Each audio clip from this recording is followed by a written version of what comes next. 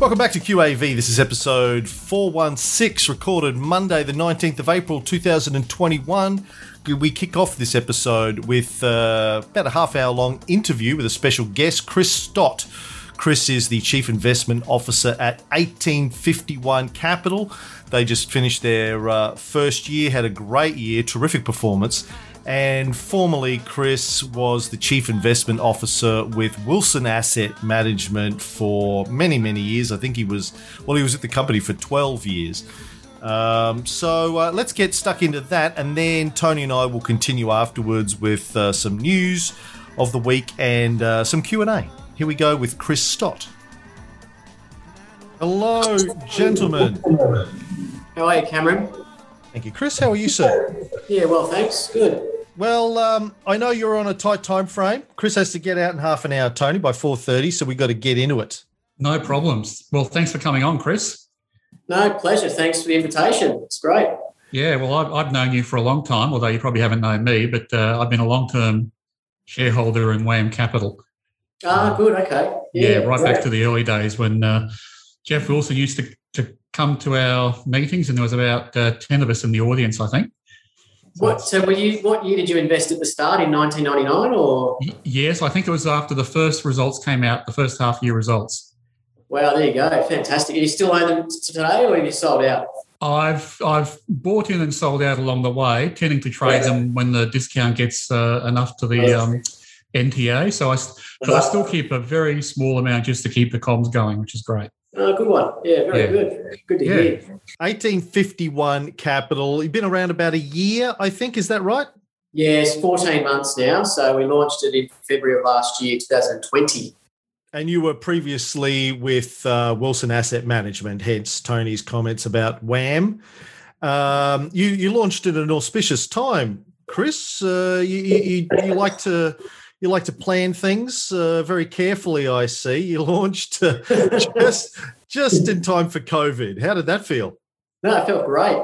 But when we launched it, then obviously the world changed 4 weeks into launching a business. So we feel like we've had the kitchen sink thrown at us in our first 14 months, but pleased to say we've come through the other side. In fact, some people have commented it to us and said actually the timing turned out to be quite fruitful given the performance you've had in your first year or so and the growth in the funds under management. So it didn't feel good at the time. Don't worry about that. It felt like going through the GFC all over again in the space of 3 or 4 weeks. No, pleased to say we're in good shape now. It reminds me of when Magellan was launched. I'm pretty sure that was back at the depths of the GFC as well. Yes, it was. And we were told by a few people through that period that some of the best fund managers have launched, just before various crises over the years. And so we thought they were just being nice to us. But in fact, you're right, Magellan and others, in fact, have done that over time. Why 1851? Is that a score or is that a year?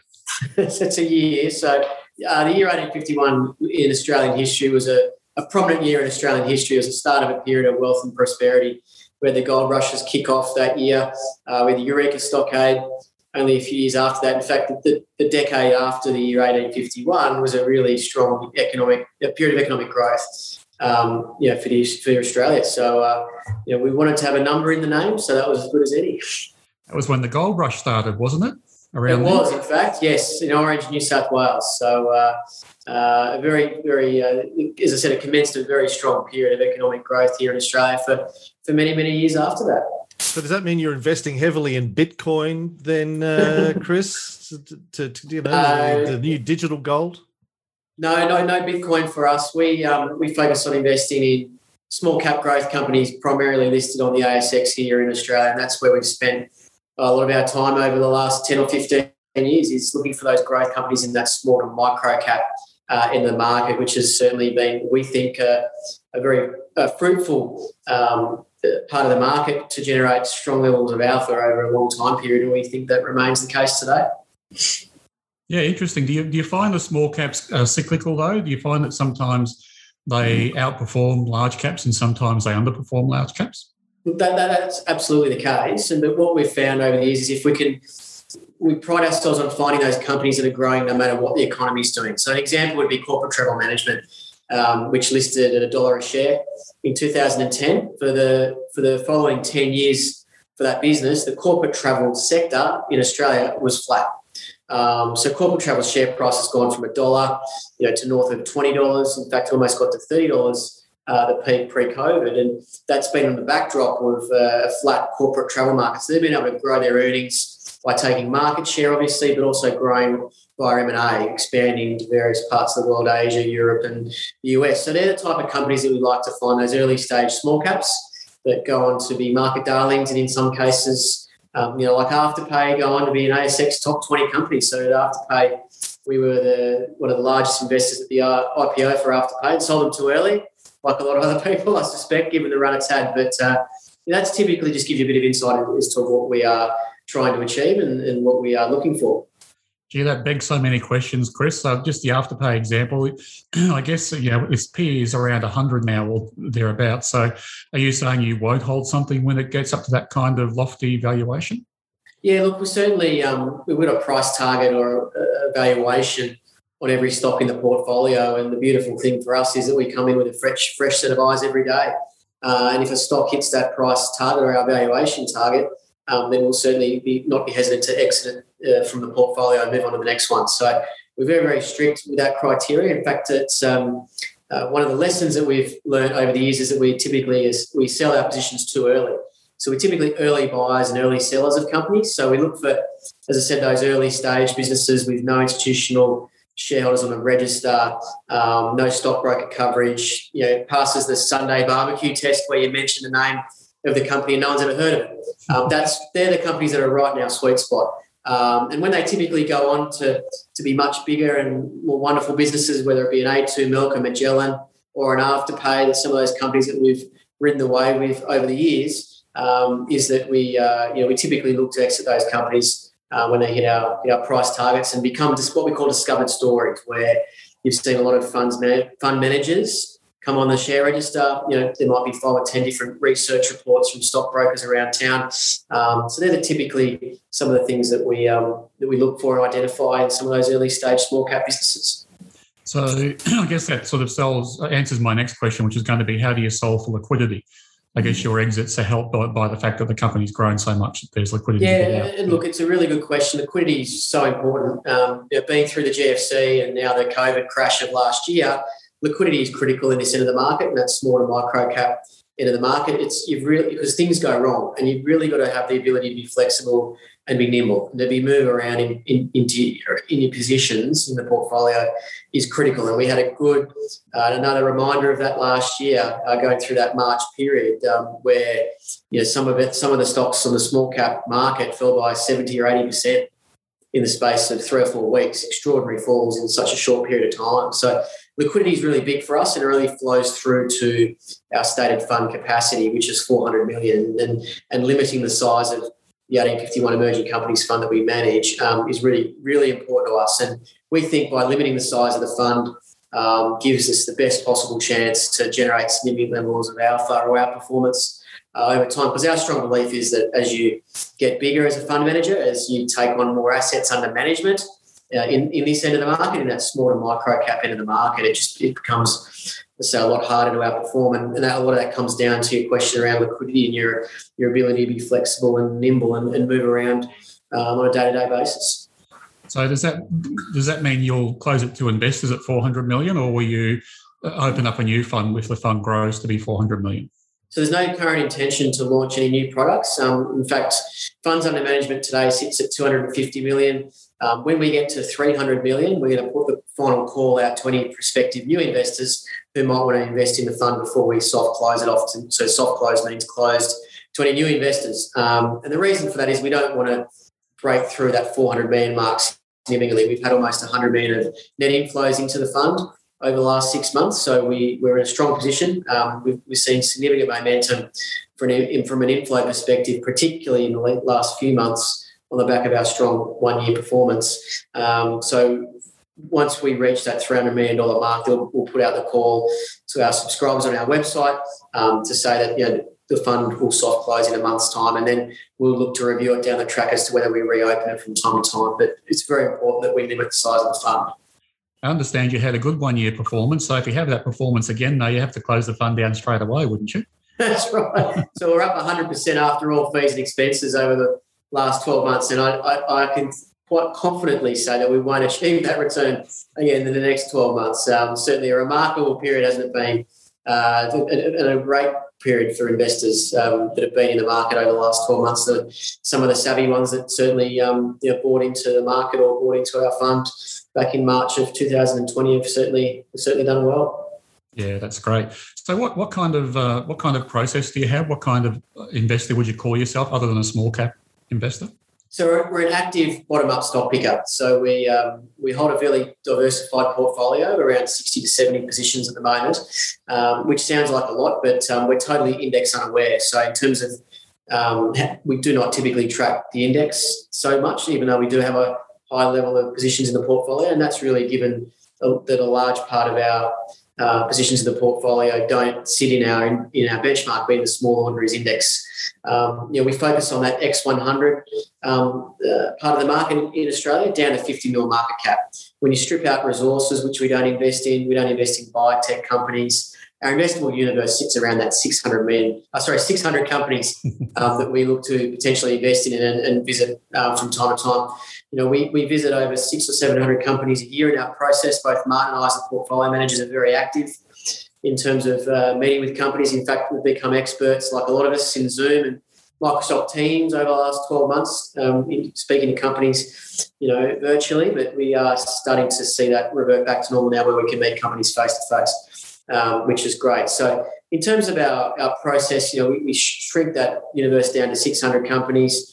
We meet with, as I said, 600 or 700 a year, and many we meet, a few different times throughout the year, particularly the ones that we own in the portfolio. So we're looking for companies that are growth companies, typically growing at around 2 times their P or price to earnings ratio. So it can be a company growing at 30% on a P of 15 that would fit our criteria.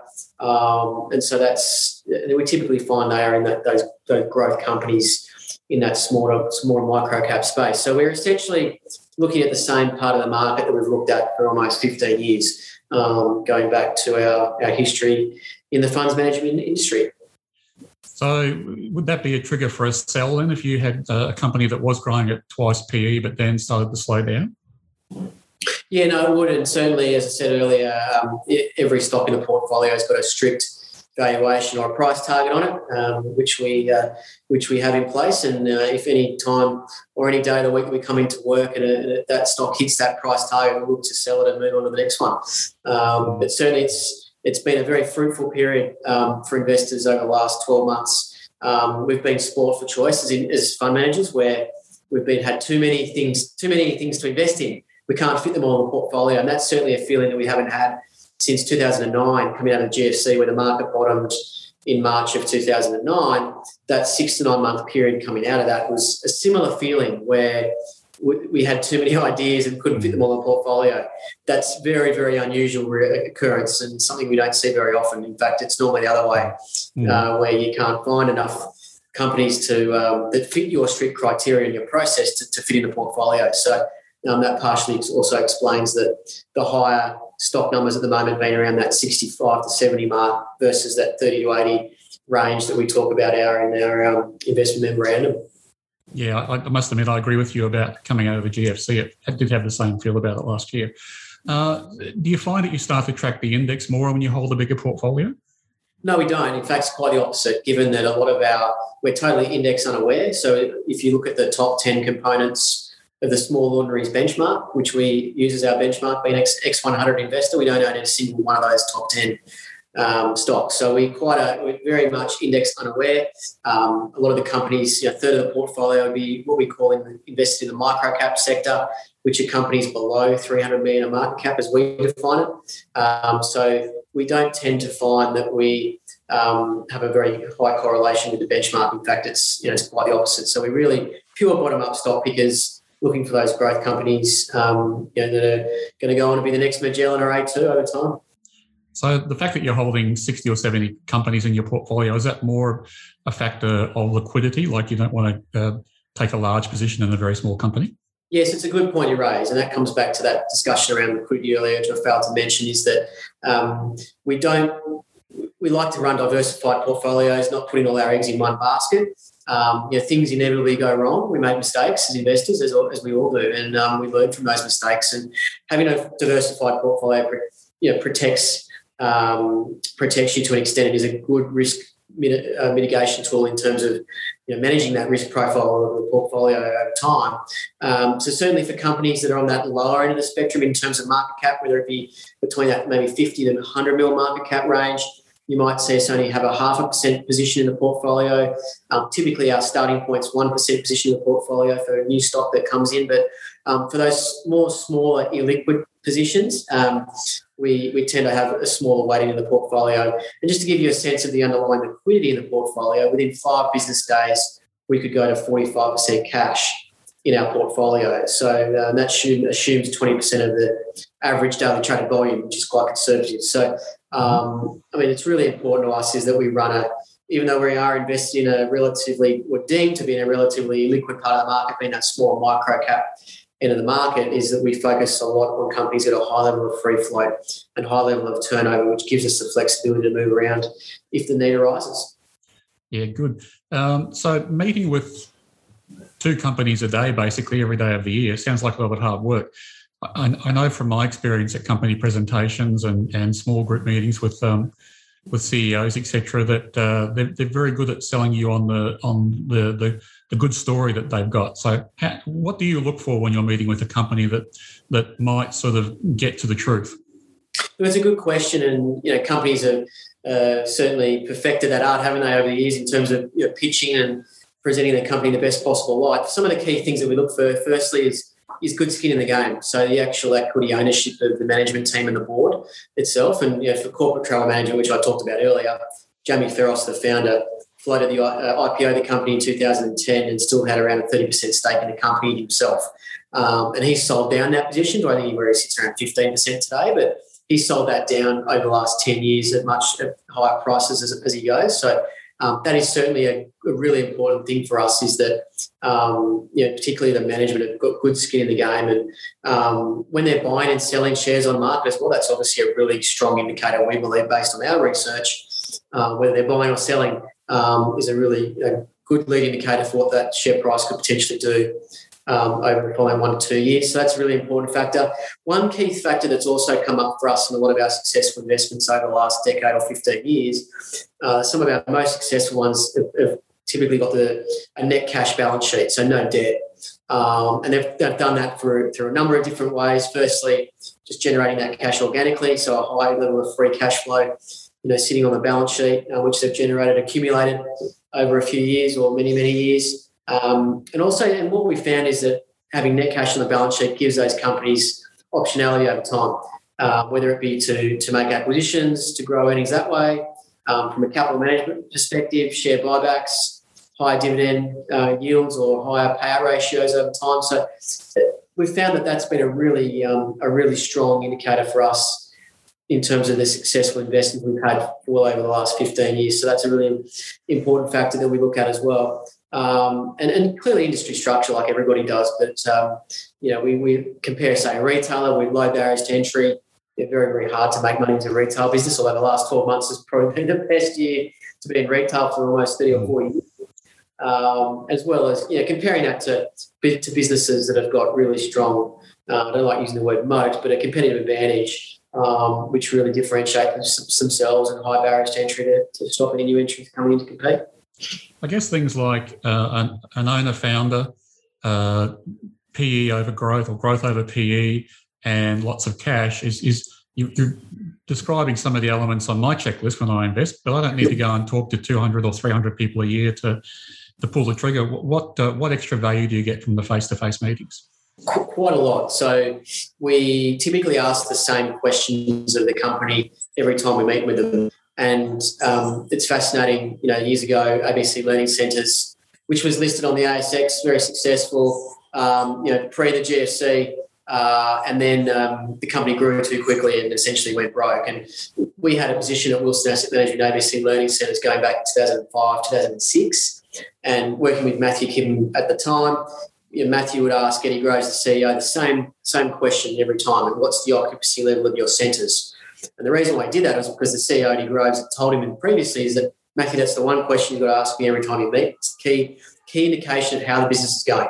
So every time we meet with Eddie, we'd ask him the same question. And then 2 years down the track, we'd ask Eddie, so Eddie, what's your occupancy levels running at?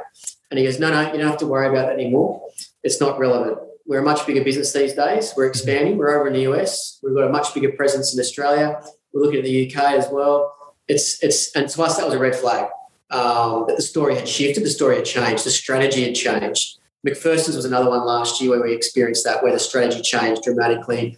And since then, the share price has halved. We've seen the CEO depart. So that just gives you a bit of insight when we meet with these companies. There's only so many questions you can ask, and you're going to be really careful what you ask them, make sure it's all public information, is that it's really critical. And it's shown over time for us is that asking those same questions, making sure the company's staying to their stated strategy and plan to grow is really important. And so it's a really important part of our process, particularly in the last 10 years. What we've noticed is the quantity of sell-side broker research in our market, the small and micro cap end of the market, has declined dramatically. In fact, I'd guess that it's halved in terms of the quantity of reports that we see. So it's more important than ever for us and people like us to get out there and meet with the companies, as they say, wear out the shoe leather and meet these companies face-to-face and build a relationship and try and understand more about the business and learn more about the business every time we meet them. Yeah, that's interesting. That certainly was a feature of Wilson Asset Management. Are you adopting the same style as you use there, or what have you learned that you've taken with you, and what have you learned that you've left behind in starting up your own fund? So it's slightly different. So a few things. Firstly, the 1851 Capital Emerging Companies Fund is a long-only product, so we don't short sell. Now, we could short sell at Wilson Asset Management. It was never a big part of what we did. In fact, the 10 years I was running the portfolios there was maximum 5% exposure on the short side at any one particular point in time. And what we found is we're no good at short selling. We ran the numbers over 5 years. In fact, we broke even on our shorts. So let's take that off the table and not invest in any – well, let's not short sell any companies. Secondly, we don't invest in unlisted companies, which WAM do in a very small way. Again, coming back to that discussion around liquidity, that's really important to us. So it's important that we stick to ASX-listed securities and don't invest in the pre-IPO market, which we think is quite hot at the moment. It's certainly rife for a correction in that pre-IPO market, we think, over the next year or so. And the final piece would be our cash. So we don't hold as much cash as the team at Wilson Asset Management do. In fact, when I was there over 10 years, WAM Capital had an average cash position of 34% over 10 years. Our philosophy is that at 1851 Capital is that people invest money in the fund to get exposure to the market. If they want to be in cash, they'll generally make that asset allocation decision themselves and put it elsewhere. So our average cash position at 1851 Capital has been around that 5% mark over the last 9 months in particular, which is more broadly we see as fully invested. It's always good to have a little bit of cash up your sleeve for a rainy day. If we have a correction in the market, capital raisings pop up. So there's always opportunities that pop up. So it's good to have a bit of cash there to take advantage of those when those opportunities arise. Yeah, look, it's always been something that I've questioned Wilson Asset Management on, is if you're holding so much cash, but you're still achieving 17% per annum, you could be doing 18, 19, 20% if you're fully invested, which provides you the buffer you're looking for when the bad time comes. That's very true, but also what we found is that holding a high level of cash protection on the downside as well. So through the GFC, we found that holding high level of cash certainly helped preserve capital. So it's a really important risk mitigation tool, is being able to have flexibility around that cash weighting. But certainly we feel as though the mandate we've got at 1851 Capital, we say we average no more than 20% cash over time, gives us the flexibility to go above 20%, but I don't expect that we will at many occasions in the future, given our philosophy. And we believe that we want to be more fully invested, not over time. And so certainly, Martin and I are collectively the biggest investors in the fund, so we've got good skin in the game, so to speak. So we want to be more fully invested and have our money working as hard as possible. Yeah, no, I understand that. Are you talking about cash, and it was one of the intriguing things watching Jeff Wilson go to cash and go from cash, because it was a good indicator of where the market is. Are you market agnostic in terms of your process, or do you have a view on where the market is and where it's going? No, we're a bit agnostic, so we've got flexibility to move it around. But in terms of our current view on the market, we've been saying over the last 6 months we're the most bullish we've been since the GFC.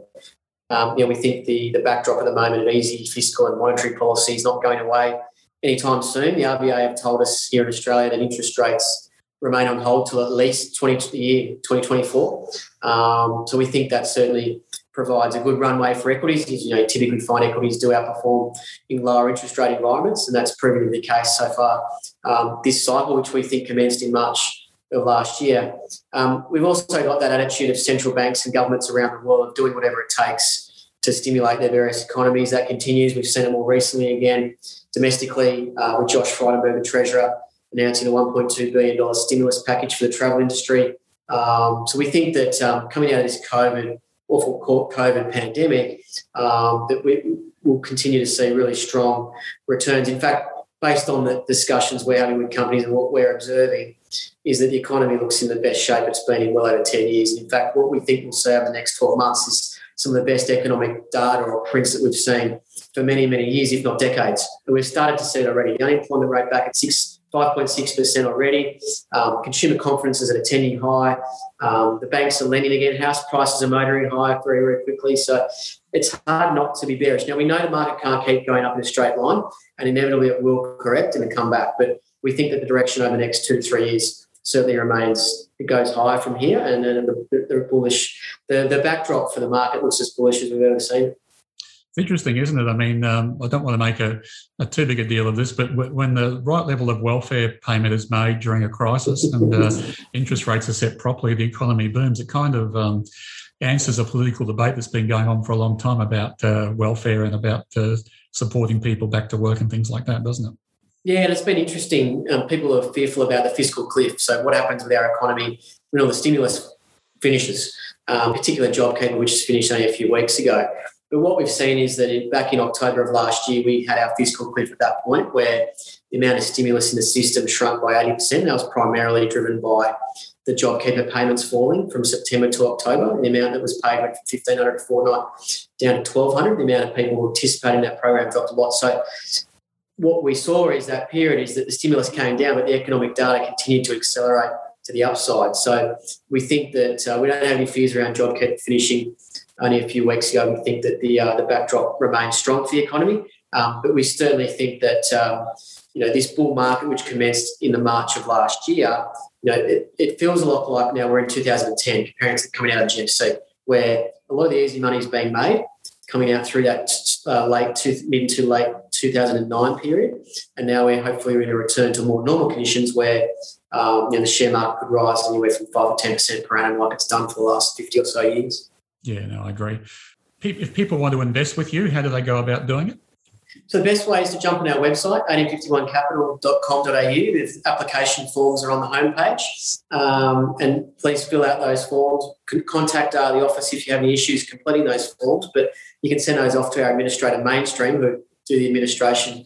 We outsource our administration to them, but certainly with the fund sitting at $250 million today, we expect that we'll be soft closing the fund over the next few months to new investors. So pleased to say we're in a strong position in that regard. All right. Well, I'll leave it at that, Cam, unless you have other questions. But good luck. It's great to hear you off by yourself, and it's been fun and interesting watching your career. So I'm sure you'll do well. Thanks, Cameron, Tony. Appreciate your time today. All righty. Thanks, Chris. Well, there you go. Chris Stott, 1851 Capital. Check them out. Appreciate Chris coming on and having a chat. Let's get into news of the week and Q&A. Well, that's the end of the free episode for this week. For the brand new folks, I want you to know that each week we have a free episode and a premium episode. Free episode runs about half an hour.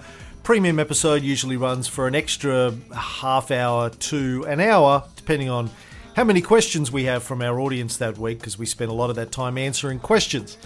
If you want to check out the premium episodes, you can go up to our website, qavpodcast.com.au, and sign up for the 2-week free trial. You get to have a look at the premium episodes, you get to have a look at the checklist, the getting started guide, all of the video content that we have. You get invited to our VIP dinners and our VIP Zoom calls for club members. You get to ask Tony questions that we can answer. You get to get invited to our Facebook group, our private Facebook group, etc., etc. So, and also we get a private club member newsletter each week we send out as well with some stuff in it. So check that out, qavpodcast.com.au. But as I said, if you're brand new and you're trying to figure out what's going on, go back and listen to Season 3, Episodes 1, 3 and 5, 301, 303 and 305.